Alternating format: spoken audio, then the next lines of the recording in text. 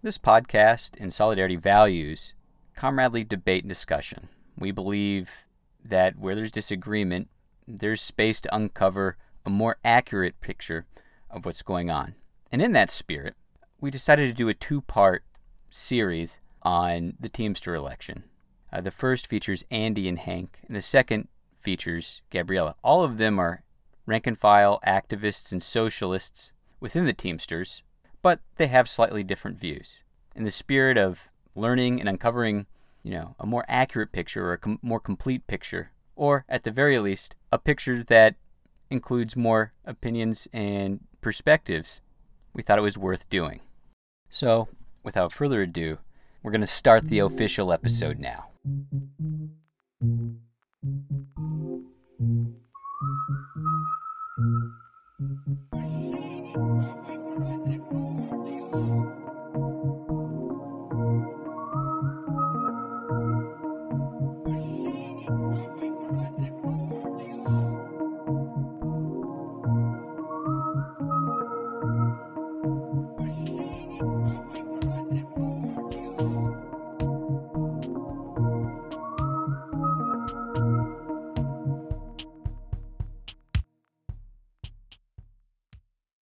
Welcome to Solidarity Socialism from Below podcast. I'm your host, Luke Pretz. In each episode, we take the time to talk with socialists in the U.S. and abroad about local struggles they're involved with, the lessons they've learned, and how those struggles connect to the international movement for socialism. Joining me today are Andy, a rank-and-file Teamster, a public transit worker, a TDU member, and frequent contributor to the web magazine Tempest, and Hank, a rank-and-file Teamster who works in UPS and is also a TDU member. Today we're going to be talking about rank-and-file socialist organizing in the Teamsters, Teamsters for a Democratic Union, the upcoming Teamsters election, and the recomposition of the Teamsters membership and the U.S. labor movement as a whole. Welcome to Socialism from Below, Andy and Hank. I'm really, really excited to have you guys on here. One, because the Teamsters is a massive union, and it's kind of important in the context of the labor movement as to what happens there. But not only that, you're both socialists, and there's been an ongoing conversation in DSA talking about what kind of intervention members should make in the labor movement. And the term rank and file, or the rank and file strategy, or rank and file labor activity gets used a lot. But it gets used a lot in many different ways. I think it might be interesting to hear how you guys think about what being a rank and file socialist and labor activist means. So maybe Andy, why don't you get us started? What is being a rank and filer and a socialist in the labor movement mean for you?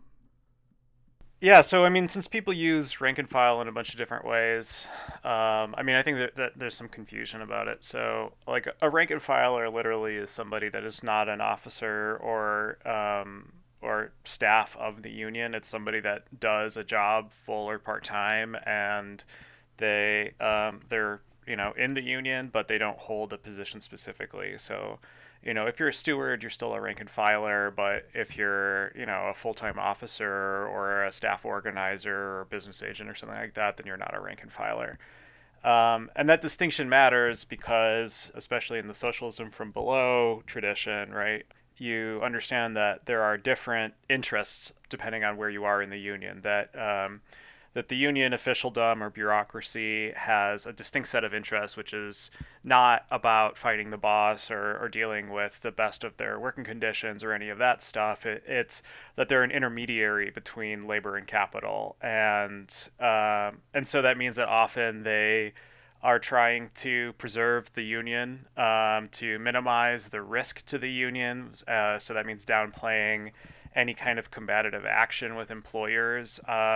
And also, like, they just don't want to do work sometimes, right? The more that you have to do union stuff as a full-time paid person, it's just more work for you. And, the path of least resistance is just like, yeah, let's just get the contract done. I don't care if it's good or not, right? It's that it's done, which is something that my business agent says, right? It's like, oh, my job isn't to get you a good contract, it's to get the contract done. So those are distinct interests, right? And one of the things that being a socialist in the labor movement means is understanding that there are different interests, right, and that rank and filers have to push the union structure and democratize it to kind of to try and get rid of the insulation that those figures have, so that way they're not reluctant to fight or to, I mean, just basically represent the membership, right? I mean, we don't even have to talk about being super combative, but like just basic bread and butter unionism doesn't even really happen that much anymore. So getting the union to perform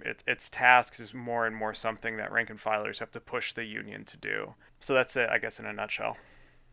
Yeah, Hank, what are your thoughts? Well, with regard to the rank and file, I think it all depends on who you look towards as an agent of change. If you have the rank and file perspective, it's you look towards the union membership as a whole, the mass of workers. Whereas if you don't, generally it's like you hope that we have a good one at the top. You hope that we have a good local president or whatever, and it's generally you're going to be disappointed if you have that perspective more often than not. Not to say that the rank and file members are sainted, but they have more of an interest, I would say, in changing things than the officers or bureaucrats or what have yous. Yeah, I'd like to ask a follow-up question, which is, do you all recognize that there's kind of maybe a distinction or distinct sort of combinations of interests between rank and filers, full-time paid elected leadership, and business agents and staff within the union and stuff like that? But that doesn't mean socialists should forego trying to intervene in those spaces, right? Like, what is socialist, rank and file oriented socialism from below person, in your perspective, want to try and run president candidates and stuff like that for their locals or the international union body? Yeah, I mean, obviously, right? It's it's not an abstentionist position. You're not taking an anarchist position or something like that towards the union. It's by seeing that there are objective structural things going on, right? And they can be understood. In the best of circumstances, if you had a very democratic union, you'll still face all of these pressures from the employer. So the rank and file does need to act as a counterbalance, even when you have a good leadership, and you do want a good leadership. Obviously leadership matters. It's just that the structures aren't neutral either. The union can't just be inherited and then say, all right, well, now the good guys are in charge and everything's going to be solved. You need an active membership. Even I think I'm trying to remember exactly. Maybe it's the Farm Equipment Workers Union, but they had a pamphlet that was said explicitly that taking leadership will be corrosive on us, and so we need to refresh our union by periodically changing up the leadership. I mean, that was their own approach, and I think that was the right one, which is you're away from the workplace, and work fucking sucks, right? You don't want to do work if you don't have to, and if you can just work for the union, a lot of people just want to do that. So just even if the money's not good or whatever, not having to be under the boss is a huge privilege of being in the union staff world, right? Or an officer. And so people want to protect that. So understanding that you need to have some of those counter pressures is really important. I mean, and I've run for leadership in my union. It matters a lot, especially in the Teamsters, where it's a super undemocratic union. But you have to do that knowing that you're not going to go in and just be a hero. That it's going to require changing the way the union works. I think this is a really interesting point, because you're kind of pointing out that it's structural in the sense that it separates, you're not on the shop floor, so you don't know necessarily what's going on and what needs to be done precisely, and the kind of the current status of the issues that need to be resolved. Is that kind of what you're saying? Or is it something different in the sense that it's also structural in the sense that once you're a union president, your job is about negotiating the contract? And so, yeah, I mean, or enforcing it. Depending on what job you're at. I mean, I work with bus drivers, and they have a very specific report time and super stringent rules about all kinds of stuff, and just asshole supervisors, right? And for a lot of people, just getting out of there and being paid, right? But not having to be under those conditions where you're being ground all the time, like if you're at UPS, right, it's always about speed up and being able to have some of that like reprieve where you're not under the direct supervision of capital anymore. That you're like, that's a pretty sweet fucking deal. Like I don't want to have to work if I don't have to. And I'm not saying they don't work. What I'm saying is like, the conditions are really different. There's a lot of privileges associated with that, and that is part of the reason why those interests are at odds sometimes, right? Is like if you're working as a staff person, right, and you're like, well, the most important thing is that we get these guys good raises or something, right? But people on the shop floor might be like, no, I mean the thing that really matters is our working conditions, right? I mean the whole reason why people organize, I mean 9 times out of 10, it's not about the money, it's about power on the job, right? And you don't experience that when you're removed from the work site. So like it becomes a thing that's abstract to you, and it doesn't really matter as much in the same way. And if you're running the union, you don't get a percentage of better working conditions. You get a percentage of a raise as part of the dues. So those things are all separated out, and rank and filers always have to fight over working conditions. I mean, we just saw the Nabisco strike, and one of the huge things about that was about how much they're working and how hard, not about the money. No, that totally makes sense. Hank, I just want to check in and see, do you have anything you'd like to add to this conversation here?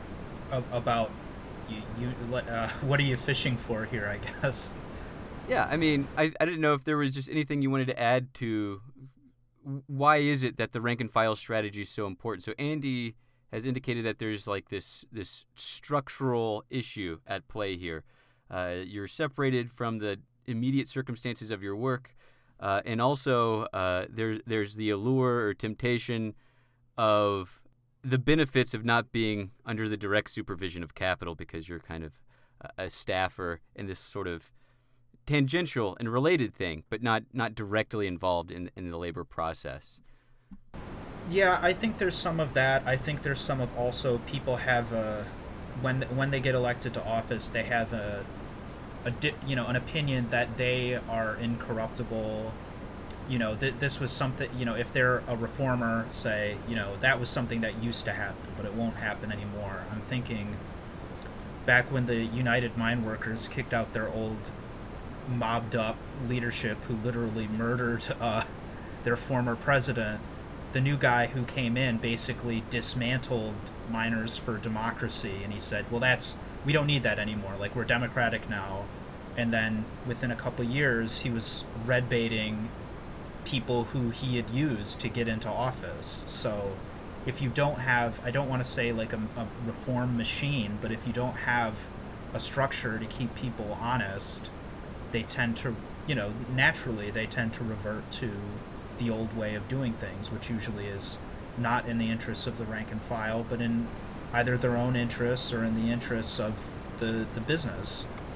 Yeah, and this conversation is making me think kind of about the labor movement as a microcosm of kind of anti-capitalist politics in general, right? Like we can elect officials, progressive types or socialist elected officials, but unless there's an active movement of working people to enforce the demands that they elected those people on, the likelihood that they're going to deliver on those things is minimal, not just because it takes constant pressure on the state to extract those demands, but also if there's no pressure on them to be accountable to the demands that they ran on, it makes it easier for them to let them off the hook or for them to slide. And so I guess, maybe this is going to be a recurring theme through this conversation, but the big and most important thing here in these sort of attempts to democratize our unions or democratize society in general is that it's an ongoing and kind of protracted struggle. Just because you get one win that partially democratizes things or improves things doesn't mean that win is permanent. It's something that needs to be struggled over and pushed for continually until, you get the big win, which is socialism. And maybe this is a good time for us to transition to something Teamster specific, which is that there's an upcoming election. And interestingly, there's an opportunity for a break with the Hoffa leadership. This isn't the Hoffa from the 70s. This is his son. but he's been in charge of the Teamsters for quite a while now, since Ron Carey, I think, in 1997. And so I think, this is a big opportunity. The last Teamster presidential election, there was a challenger, Zuckerman, who was narrowly defeated. He won a majority, I think, in the U.S., but in the Canadian shops, he didn't win enough to secure a victory. And so that let Hoffa have one more go. And so maybe could you tell me a little bit about what happened since that last presidential election and what's going on now? I could talk about that, I guess. So the Teamster elections are, and I'll speak as a UPSer's perspective because we are, the largest contract that the Teamsters negotiate. But the elections occur 2 years before the UPS contract is up. So the election was conducted in 2016. The most recent UPS contract was voted on in 2018. And the 2018 contract was frankly pretty lousy in terms of things like wages. It raised wages for part-timers to $13 an hour, which is pretty criminally low. I mean, now they're up to $15.33 an hour. Then there was also the creation of a new job classification that basically undercuts wages of drivers. The technical term for it is 22/4s, which basically they can pay you to do either inside work and you'd be paid more to do inside work, or they can pay you to drive, or you'd be paid less than drivers. So it doesn't take a genius to figure out that the company would save more money by paying people less to drive, so they almost never use them for inside work. It's all driving. But there was a big campaign, a concerted effort to get people to vote this contract down. And it was, in fact, voted down. It was voted down, I want to say 54 to 46, but I'm not a mathematician, so maybe you should check me on that. But there is an undemocratic provision in the Teamsters Constitution, or rather there was, that says if there's not a 2/3 turnout for the election, the international union can impose this contract undemocratically, which is what happened. And that's created a lot of anger and dissatisfaction in the UPS ranks, which I think has become a key campaign issue in this upcoming election is, will we get a decent contract this time around? Yeah, that's the sense I got too. And so one of the people that's running for president, kind of the Teamsters United, which is different than Teamsters for a Democratic Union, very similar initials, but it's a joint slate between Sean O'Brien, who is a former Hoffa, or like a former administrative caucus, former kind of aligned with Hoffa union leader, and he was on the contract bargaining team, right, along with Zuckerman, who was also on the team, but Zuckerman was removed. What? Yeah. So basically, what happened is that O'Brien, who made some effort to reach out to Zuckerman, who represents Local 89 in Louisville, which is where the big airport is for UPS, which employs, thousands upon thousands of people. And, it makes, just complete logical sense why he would want to do that, because how are you going to negotiate a contract with having, the biggest facility locked out? And Hoffa, of course, didn't like this and fired O'Brien from the bargaining committee because, he viewed it as tantamount to betrayal. Like, why are you going to work with this guy who was just running against me and almost beat me? Let's go back a bit, because I'm assuming that people know next to nothing about the Teamsters Union, right? The Teamsters have a big cultural footprint, right? We hear about organized crime and how tough the Teamsters are, but nobody actually knows anything about them, especially not since the 70s, right? So as quick as I can, the Teamsters are a logistics and transportation union primarily, right? Teamsters, it's about the horses that would team goods around on a cart, And then, as the union kind of grew, it, took on more of trucking and warehousing and stuff like that. And the union is extremely decentralized, right? It's very much built around local unions, and it sort of by necessity had to form more of an international that has been in conflict with the locals because of the existence of things like the UPS contract and the Teamsters Master Freight Agreement, right? And the Teamster Master Freight Agreement was a big thing at the time, which Teamsters negotiated multi-employer deals for truckers across the country, which was a huge agreement, and it also had this enormous pension plan. So just a stellar agreement. But at the same time, Jimmy Hoffa, who ran the union, was mobbed up, right? Like clearly connected to organized crime until he disappeared in the 70s, and the union was controlled, had organized crime connections through the 80s. Teamsters for a Democratic Union forms in the late 70s in response to, how just miserable the experience of being a Teamster is, but also how powerful the union is, right? Logistics, transportation, it's a very powerful part of the economy. Then, in part because of the work of TDU, the Teamsters, they win the right to direct elections in 1989. So the federal government RICO'd the union for organized crime, and as part of trying to figure out what to do with it, Teamsters for a Democratic Union proposed direct elections, which was kind of unheard of at the time, and won. And then as a result of that, was able to elect, the first president directly, which was Ron Carey. Ron Carey, a lot of stuff there, but basically ran the successful 1997 UPS strike, which is huge. And as a reward for that, the employers and the federal government had him removed from the union. And since then, Jimmy Hoffa Jr. has run the union. So, that's kind of the prelude to everything that's happening right now. And Jimmy Hoffa Jr.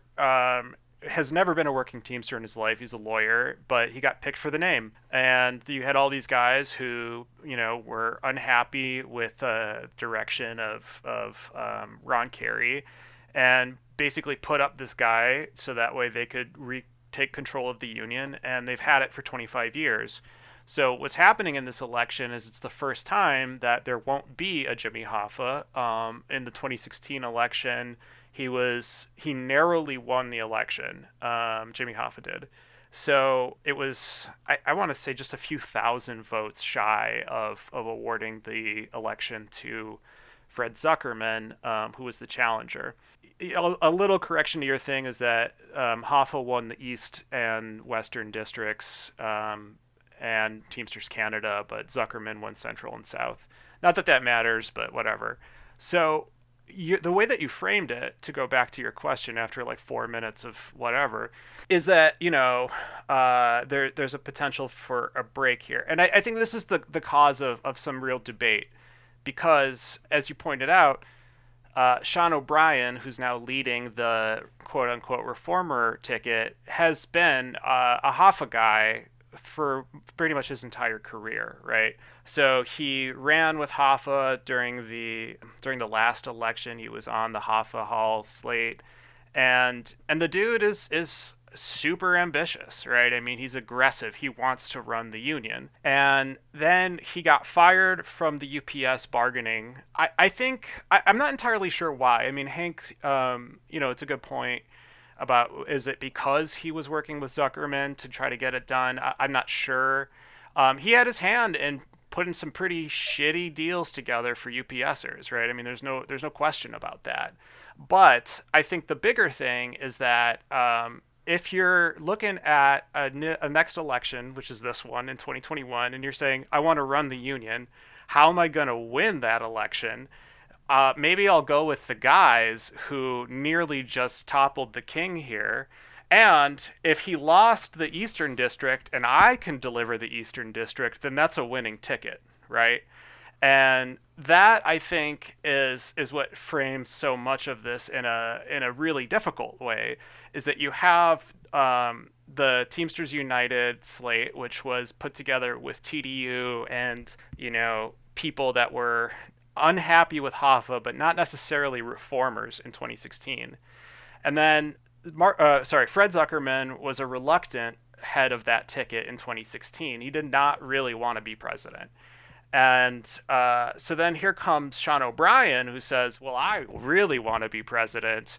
And the two of them agree, well, how about this? Why don't I just give you Teamsters United and you run at the top, I'll run number two, and then there we go. And we've got a winning slate. What that means for Teamsters is very complicated, right? TDU endorsed the slate, but the reality of who's attached to this makes it really hard to navigate. So in my opinion, and I'm sure Hank, you'll have different opinion, it's not a clear break from Hoffa. It's two sections of the Hoffa leadership that are on two slates. So you've got the Teamster Power, Steve Varma slate, which is clearly the direct continuation. And then you've got Teamsters United that has a bunch of other Hoffa people that are attached to it now. Yeah, Hank, why don't you hop in here and kind of give us a little bit of your analysis? Well, I mean, I've been involved with the Teamsters United campaign a little bit, both in my facility and also in other UPS facilities in the Metro Detroit area. I think nobody in the industry who works there, who's paying any attention to the union or to the election, wants Verma Herrera, that's the Teamster Power slate, in. Verma at the debates seemed, I almost felt bad for him, how pathetic his performance was, because he basically claimed that our contract at UPS is like the best that we're ever going to get. He surrendered on the issues of two-tier wages. He wants them to put surveillance cameras in our delivery vehicles. It's almost, I almost wondered if he's like a plant that the O'Brien Zuckerman people put in to ensure that nobody at UPS would vote for him.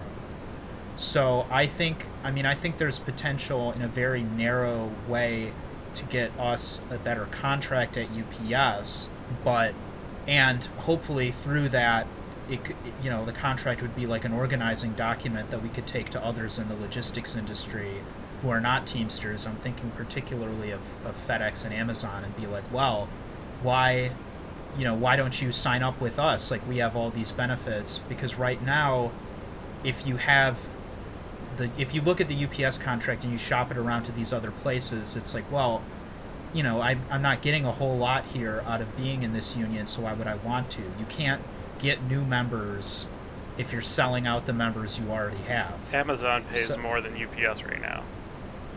To start, yeah. Yeah, so I think this is an interesting thing, right? And I think Hank, thanks for bringing this in, because this is like part of the tension, right? Like, as Andy pointed out, O'Brien does have this like Hoffa associated history, and I think that's something to be considered. But as you're pointing out, Hank, there's also like the very real point that the Teamster Power ticket, the Verma ticket, is certainly a net negative for the Teamsters. There's zero benefit to them, because it's going to be continuation of not enforcing the contract and a continuation of forcing Teamsters to take up a contract that's concessionary and inadequate, and a continuation of two-tier wage systems, which is something I'm familiar with as someone who's a UAW worker, right? It's been disastrous for the way that we've been able to negotiate contracts, just because they've got this super low-wage workforce that's in the union now. And, it's anyways, there's lots of stuff we could say about that. But, so you have this. So we know that certainly the Teamsters United ticket is probably net positive. But I guess this kind of goes back to what we were talking about earlier, where there's this tension. You can elect a new leadership that might be partially reformer with Zuckerman and his associates, and then also maybe partly retaining a lot of the legacy of the Hoffa administration, right? This sort of top-down approach. And so on the one hand, it potentially closes a lot of things off, right? Because it's, we seem like we have a reformer, so now time to relax. But in fact, this just means that we need to push harder as rank and filers. Is that a correct sort of position, or am I hitting on something useful here? Well, no, I think you're broadly correct. There are certainly contradictions and within the Oz campaign, and whether that'll be exploited or not, I mean, history will tell. But compared to the Teamster Power slate, I mean, there's no contradictions there. They just they want to sell us out, essentially. I mean, let me make something explicitly clear. Hank is completely right that the Verma people are unapologetically just like business unionists who think that everything is great and are aggressively about staying the same, which is bad. So the question is less about that. It's like I don't think that anybody's going to be seriously entertaining the Teamster Power thing. It's really more about how you relate to O'Brien Teamsters United. And that question is made difficult for a few reasons. One is that in the Teamsters, the general president overwhelmingly runs the union, right? Like there's the general board, but it has almost no power. So that number one spot matters quite a lot. And when it's not Zuckerman and it's O'Brien, right, that changes things in very complicated ways. I think it's soft pedaling to say that O'Brien is just a Hoffa associated former guy. I mean, the dude has had charges brought up against him for threatening Teamster members directly and at conventions. He, his local got busted and his members were brought up on extortion charges, right? And caught on video doing like racist shit, right?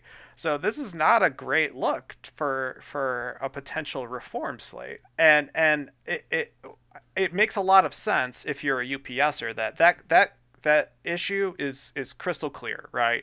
It's about whether someone's going to say, I'm happy with this shitty contract and you're going to get more of it, or somebody that says this could be better.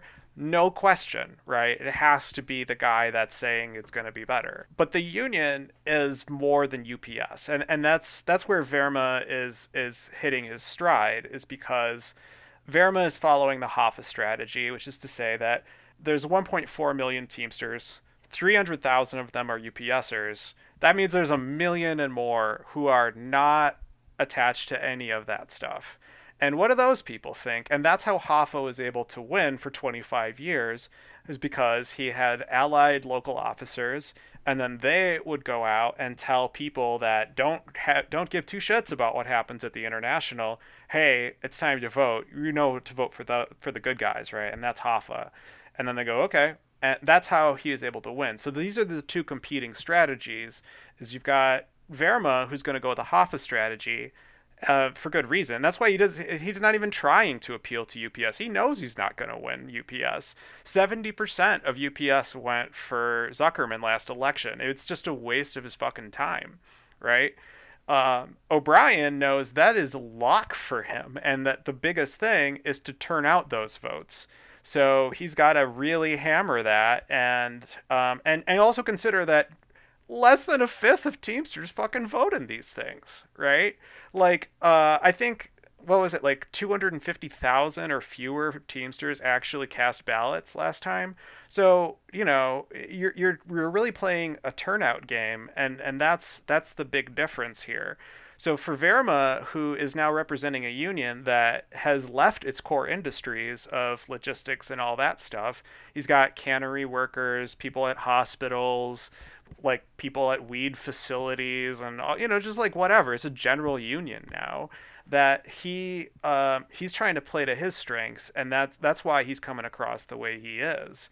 And that's what's splitting people that are not reformers, right? Is about what's their sectional interests. The reformers are having their own problem because it's like, kind of like the Miners for Democracy thing that Hank said before, which is, yeah, like, let's get somebody better than the guy that's in there. But then what happens to the reform organization? So I want to go to this point about kind of the changing face of Teamsters here in a bit. But what we're talking about here, and maybe this is totally off base, but it kind of reminded me of, I'm going to totally misquote this Mao Zedong quote that's like, chaos in the heavens and all is good. in many ways, this does kind of open up a lot of potential for reform slates to gain traction in locals and maybe in the international as well, because you have the Hoffa grouping split between O'Brien and Verma, and then you have, like, it kind of opens up some maneuvering space now, because it's not just two competing factions. It could now be three. You have the TDU aligned, you have the O'Brien people, and then you have, Hoffa Legacy. I don't know. Is that that's my kind of read on the situation, or maybe this is overly optimistic, but it does seem like this does create potential for a stronger reform movement. Yeah, I was going to say, it would be nice if TDU could claim a win at the national level. I mean, I'm sure that would be pretty... That would probably be good in terms of not just morale, but maybe attracting some new people, which is what we need. But other than that, I don't like to forecast, because, I'm not... I can't see into the future, but... And, if I say something very optimistic... I'll probably be undercut, and if I say something pessimistic, I might get surprised. But I think it would be beneficial if Verma and Herrera were defeated. But to what degree, who can say? I can't. I think that you would be right, Luke, if the reformers and TDU were a clear independent pole in this, but they're not, and we're not. So yes, the Hoffa leadership is split. And when I say split, I mean split, because at the delegate count for this last convention, O'Brien Teamsters United had 52%, and Verma Teamster Power had 48%, or something, give or take a percent or two, right? So that's a split delegation. But the issue is, what does that translate to? Because in 2016, right, you know how many delegates Zuckerman Teamsters United had at that point? 8%. Okay? Which meant that the huge rift between the rank and file that voted 48% of rank and filers against the Hoffa leadership, that were 92% aligned, right, are now part of this split coalition and not their own thing. And that's a big strategic question, right? I mean, I think that TDU has its reasons for doing that, but I mean, what they've done is attached their whole organization, our whole organization. Fuck it, I'm a TDU member. Why am I saying they? To a section of the old leadership, and that means that they'll rise or fall with it. And I'm not super optimistic about what that means with Sean O'Brien at the head. That's what. It would be a great time, chaos in the heavens, and all would be great, because then you've got a split leadership, and not a Hoffa singular leadership. You got two wings. What would a third have been? I'm not sure. That's kind of playing general a little bit, but for the situation, I think it puts people in a very difficult spot, and we could end up being super disoriented on the back end. Yeah, I guess kind of playing off of what both of you were saying, the key determinant here is to what degree are rank and filers going to step up and be energized by this and demand not only a better contract, but more democratic circumstances in their locals and internationally. And, I think if we're going to talk about the International Teamsters Union or the labor movement in general, I think we really have to address what you were saying earlier, Andy, which is that the Teamsters isn't just a logistics union anymore, just like the UAW, where you have people who are health and human service workers, preschool teachers, people like myself who are teaching assistants at colleges, things like that. You have this huge diversification in a union, and it kind of creates a real situation, because historically the union has been focused on one type of pattern contract. In the UAW, it's the Ford, GM, and, whatever the third one is at the time, Chevy or whomever. I can't remember off the top of my head, because they changed so much, especially in the post-recession era. But same in the Teamsters, right? You have UPS and YRC, which have been historically the big contracts and what the Teamsters have been all about. But now that they've been accumulating all these other smaller shops, smaller locals, with a variety of different interests and kind of types of work, it produces a situation that's very open-ended, right? But also very easy for kind of the existing top-down leadership to take advantage of, because they're so diffuse and there's not a lot of overlap in terms of the contracts that are being bargained. What is your sense in the Teamsters of how this kind of diversification of the union in terms of the type of work that's being organized? Can I say something? Plays out? On one hand, I think it's the attitude you go hunting where the ducks are, because there have not only been cases of us organizing people who are way outside what you would consider traditional industries in the Teamsters. Like, the last magazine I got from the International Union was bragging that we had gotten some firefighters out in California. And I thought, well, they have an international union already. Why are they Teamsters? Why aren't they in that? But there's also been cases of just out-and-out raiding of, like, public sector employees and, like, prison guards in Florida, I want to say, and stuff like that. It's just quick, easy victories that you can sell to the membership. Like, oh, we got, 1,000 people here, 1,000 people there. But it's not... you're not making the labor movement any bigger. You're not making the labor movement any stronger. You're just, we're getting bigger at the expense of other unions. And at the same time, you let things like FedEx, like Amazon, like Expo, who are all non-union, continue to well, there was that one victory in Expo, but that doesn't really count. But anyway, you let them continue to undercut, our existing contracts, because UPS can look and say, well, FedEx pays this much and this few benefits, you need to give up more. So I think it's led to a weakening of the union, even as, like, membership numbers, belie that. Okay, so the question, though, like, about the diversification of the union, it's a little misleading, because it makes it sound like, oh, we're expanding beyond, like Hank was saying, like, which we're not. This is all happening in the context where union membership has plummeted, right? And so the reason why unions have taken up outside of their industries is because there's just a mad grab for members anywhere you can find them. So to some extent, yeah, it's a willful retreat, but I think more it's like, look, I mean, the public sector is like 5%, or sorry, the private sector is like 5% or less organized now. So the bulk of union membership is actually now coming from the public sector. So what this indicates, I think, is that this is a big defeat, and people, like unions, are really looking for how are they going to get any membership and maintain some sort of size and presence, and they're leaving their traditional domains to do that.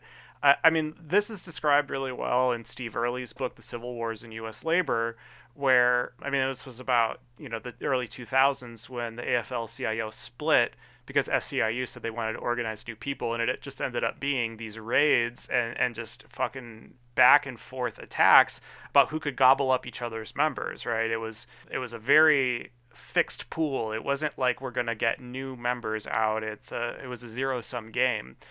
So that's a crisis, right, of the organized labor movement. And the same is true now.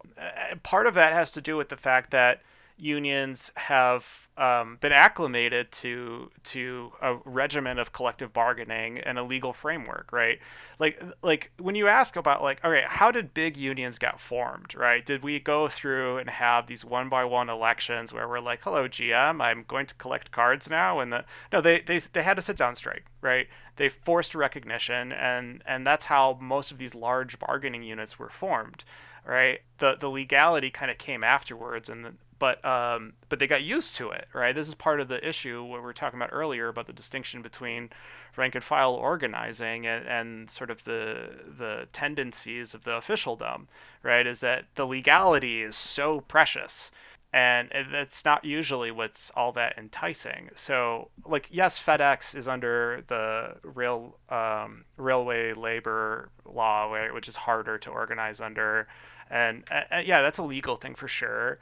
But it's like a kind of deference to that regime and to believing that you ally with Democrats and they will deliver better conditions for you and that'll solve your problem for you, which it won't, right? So I mean, I think that's a big part of it, and the Teamsters are like that just as much as everybody else. I mean, like, they asked us earlier this year, or sorry, last year, to take a poll about who did we want for president. Never released it, right? And I have a suspicion about why that is. One, a lot of Teamsters wanted to vote for Trump, right? A significant number, I would suspect, or for Bernie Sanders. And who did they go for? Of course, Biden, right? But you can't release that. So I think that and during the debate, they said the same thing, which is, well, don't you think a lot of Teamsters are in Trump country now? And but the Teamsters are Democrats, right? That was their response, and that's part of a calculated response. Well, yeah, Andy, when you talk about the legalistic ways that organized labor is done, I'm reminded of one of my favorite quotes from The Dark Knight Returns by Frank Miller, which is, of course we're criminals. We've always been criminals. We have to be criminals. I mean, the word like syndicate is used for both unions and like Latin language countries and for criminal enterprises. Like, organized labor is outside of the polite society, but also when you see pictures of labor leaders, shaking hands with corporate America or with these politicians, it's like something has been lost, and that is why we're in the shape that we are nowadays, because these were people who 70 years ago would have kicked the crap out of us, and it's like they haven't changed. What they want hasn't changed. We've changed, and look at where we are. Yeah, and I think this is actually hitting on the point that I wanted to get to next, which is, it seems like in some ways there's an opportunity for socialists and people who want to be involved in rank and file labor activity. I think one of the goals of socialists who are entering into labor should be to like increase militancy and to move beyond just this sort of not only narrow legalistic, but like kind of sort of reliance on the government to enforce better conditions rather than the workers enforcing better working conditions on their employers directly. And so, how do socialists, whether they're in the DSA or Socialist Alternative or wherever they are, who are interested in getting involved in labor, what should they be doing? What do you think is step number one for maybe individual socialists, but also, what do you think groups of rank and filers who identify as socialists should be doing as people in the labor movement in this moment? It's a labor movement deeply in flux. Well, no, I mean, number one is to join the union if you have it. Unfortunately, when I was an insider at UPS, my steward was number one a diehard Trump guy. I say was, he still is. Both my steward and a diehard Trump guy, but also, and he didn't want to sign anybody up for the union. So I kind of had to help people out to get them to be members. So that's number one, and that kind of speaks to the sorry shape that we're in. But then also, in my local, one of the things I wanted to do was to get people out to help one of our sister locals who represented like 7-Up workers who were on strike. So I put up, flyers of my own volition, like, hey, come out here and don't buy any of these products while they're on strike. So I think those are two, pretty easy ways for people, to get involved. Well, I mean, there's a lot of different ways you could take a cut at this. I mean, the first thing is, right, which is start with where you are, right? Like, people set themselves up to fail a lot when they think I'm gonna go rank and file. Like I wasn't like, okay, I'm gonna go get this. Like I was like, I need a job. I'm gonna go get a job at a place where I think I can work, right? And I was like, oh, it's a Teamster job. That's great, right? So that was circumstance, but I think a lot of people, right? You come from a social background where it's like, okay, well, I'm used to, I don't know, warehouse working, and now should I go get a job at an office? Like it just doesn't feel like a good fit, and vice versa, right? People that mostly have worked retail, it's like, oh, should I go be a steel worker right now to rank and file? Like it's a very difficult social transition, right? So I'm not saying don't do it. I'm saying, like, think about what kind of work you can sustain. Otherwise, it will never work, right? So there's plenty of people that want to, that are used to working retail or whatever. And if you want to organize Amazon, yeah, maybe you could work at an Amazon warehouse, but you could also work at a Whole Foods, which is owned by Amazon now, right? I mean, you're fighting the same company. It's different, but start with where you are and what you can actually do. Because if you hate your job and you can't sustain yourself, it's never going to work, right? So there's that. Second is that this is a really hard thing to do, right? To be thinking about work politically. And it's exhausting and it's frustrating, and you need comrades to do it with, right? So huge thing that I would say is, meet with folks that are doing it also. It doesn't have to be the same workplace. If it's the same one, that's amazing. But, we're usually not so lucky. But, just kind of work through what's going on today. What kinds of stuff are you trying to get done? What are the problems? And people share connections or insights or whatever. That's huge. I mean, sometimes just the emotional support, big deal. And I know that that's not like the most political answer right now, but I just don't think you can do politics unless you're set up, right? And then after that, I think really you have to start to give yourself an orientation towards the union. That's a rank and filer's orientation. Most people today get trained about how unions work and what to do by the union or by union staff, right? Sometimes they worked for the union. Like a lot of people go to college and then they get a job right out the gate, and then they're like, Jane McAlevy's the greatest. It's like, yes, because you also work for a union. That's right. But, you have to start to think about, right, like what is the grievance process, right? The grievance process is a compromise between labor and management. That's a historical thing, right? What's the limits of some of these things? How does this all work, and how do you take it to as far as it can go, right? So I think that those, maybe are not the most concrete answers for you right now, but it's a big part of being successful. No, I think those are totally applicable and concrete. Like, I think, starting where you're at is, I think, great advice. Like, you'd be amazed at, how much, one, as I was worried when I got active in the UAW as a rank and filer and as a reform-oriented union activist, that, people would not be cool with someone who's not, on the factory floor.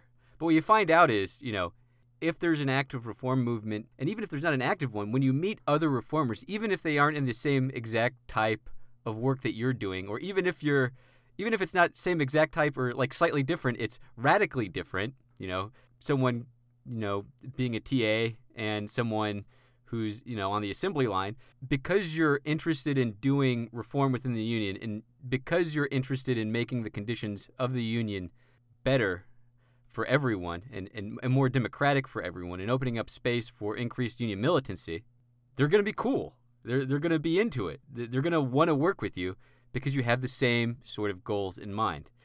And I think the other thing that's important is, like you said, find other people, ideally other people in your union. And it doesn't have to be the big campaign that you're going to do right away. It could just be, hey, we're going to get together and talk about our union. You might find people who you aren't sure of what their politics are, or you aren't sure how invested they are in union reform stuff, but you don't know until you talk to them. And so just figuring out a time to get coffee or beers with people after your job and say, hey, here's something I'm seeing in my local. Are you seeing this? Or, hey, this is what's happening in my part of the shop. Is this something you're seeing? Is there something we can do about it? And like have a little humility and be willing to listen. to them and identify, oh yeah, we do have this. Like, one of the things that people often do is, like, they go in thinking that they're the class warrior and they know all the stuff and that everybody hasn't heard of it before.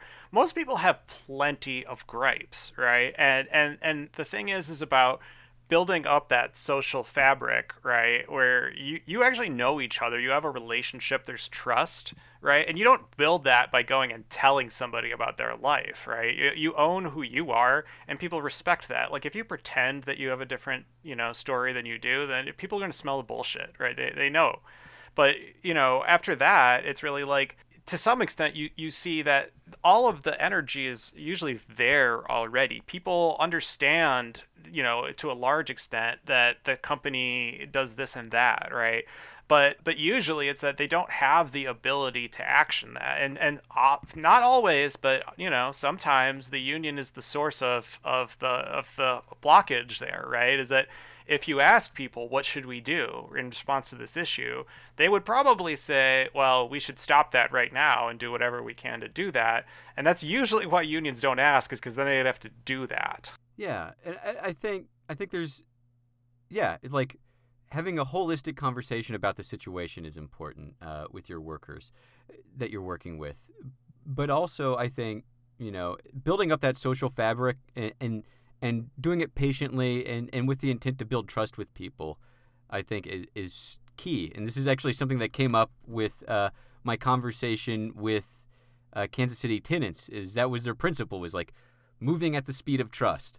If you're coming in and you're trying to do everything now as you see it ought to be done, you might attract a few people, but that's not how you build a mass movement. And that's not how you build a mass movement, like, democratically, right? Building something democratic requires patience, it requires building trust, and it requires involving as many people as you can in that process as possible. I think Hank also said something really key about, like, identifying a campaign that you could organize around and a space that is accessible to people to get involved with, and that was the 7-Up campaign. Don't be afraid to put yourself out there, especially when it's something that people are going to support, which is, hey, we should support our union siblings at the 7-Up plant. We're at about almost an hour. We're going to take it in for a landing. Does anyone have anything else that they want to add before we take it to a close? Don't be the guy that everybody else has to work harder because of. If you're going to be a labor organizer, you better be competent enough at doing your job, because nobody wants to listen to somebody who is, like, stumbling around and really half-assing it, because they're not going to like you, frankly. If you're going to have a union job and work in a union shop, do the job to the best of your ability. Now, don't be, a kiss up to management or anything like that. Don't overperform, but perform. I mean, if you're in the position where you're a union worker with a contract, know thy contract, right? The contract is the Bible, and you better know that thing better than the company knows that. And Hank is 100% right that you have to be an excellent worker, because if you're going to make some trouble, then it's going to be coming down after you, and that's for any reason. So you better be excellent at your job. If you're not in a union workplace, or your union doesn't have a contract, don't let that stop you. The organizing comes first, okay? It's like you don't organize a thing called a union. You organize people, right? And people forget that. And if you want to put it in quaint terms, you got to put the social in being a socialist, right? Like, you have to know people, have relationships and trust, and that's the basis of your power, not the law, right? The contract, the law, that's a tool that you use along the way. It's not a substitute. And I think people forget that, especially when they're really new to it, and it's all cool, and you get to wear your, union logo on your t-shirt, and you're part of the super cool club now, right? Which, like, I mean, it's fucking cool. Like, there's no doubt about it. That's why that exists, right? That culture matters to us. But, most people these days have no experience with unions. Like, this is like a historic rift now, where so few people are in unions that we don't actually know what they are or how they work. And I think socialists need to understand that in a very clear way, on the way about what a union is for class struggle, and not what it is as like an insurance company that collects dues, right?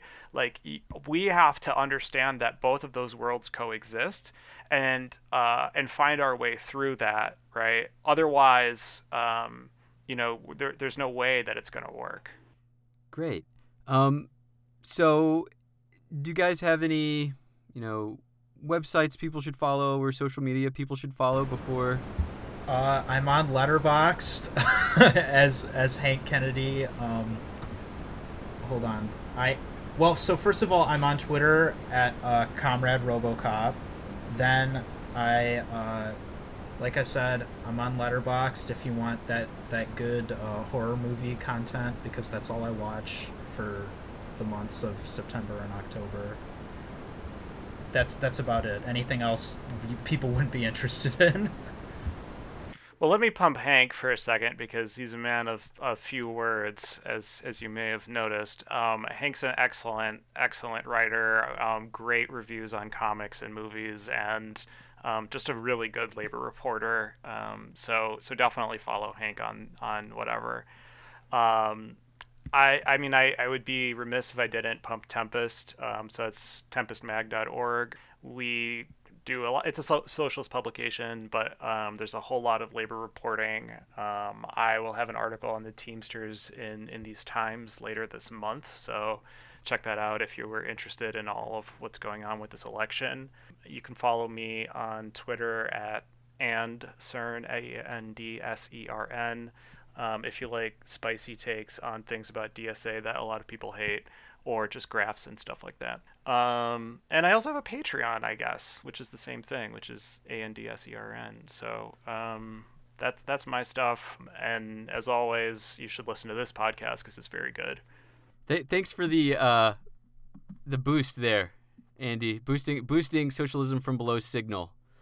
I'd say also, if you're really interested in labor stuff, if you want to learn about how to be a good labor organizer, you cannot miss with Labor Notes. I'll put a link to their website in the show notes. They have lots of great educational stuff, like the book that I learned how to be a successful organizer, Secrets of a Successful Organizer. And read Joe Burns' books. You would do yourself a disservice if you're not reading Reviving the Strike Back, and his new book that's coming out next year, which is Class Struggle Unionism. His blog is killer too. I mean, he's fucking great. So lots of amazing resources. What I'm going to do is I'm going to put all of those in the show notes. And also, if you've been listening to this podcast through the Solidarity website, you can access it on most podcasting apps. Go there. It helps us in the algorithms. It's amazing. Follow us, subscribe, whatever the action is on your preferred platform, do it. If you're using iTunes, be sure to give us a review to help us move up the charts. Rank us, give us one of those 5-star reviews as well. We've got a perfect record. Help us keep it up. But also, written reviews are amazing and incredibly helpful. If you like this conversation and want to keep up with what Socialism from Below and our friends are doing, follow us at Socialism from... That's not the Twitter. Follow us at SOC from Below, and you'll get lots of great content when I'm not busy hunting for jobs. But I'm going to try and keep up there. If you like what you heard on today's episode and you want to find out more about Solidarity, check out our website, www.solidarity-us.org. You can find us on Twitter at SolidarityUS, on Instagram at Solidarity1986, and on Facebook at www.facebook.com/SolidarityUS. I'd also encourage you to check out our comrades at the Socialist Journal Against the Current on their website, www.againstthecurrent.org, all one word. And you can also find them on Twitter at ATC_mag and on Instagram at ATC.mag. Thanks again for our amazing producer, James, who may or may not cut the cusses out for all of this work that he does. He's a fantastic sound editor and makes me and all of our guests sound fantastic, and the show wouldn't happen without him. Also, if you like the theme song, he's the guy that produced it. So you can go find it at the streaming websites by searching Boptimism, BOPTIMISM of the Will. Thanks again for listening, comrades, and until next time, solidarity forever.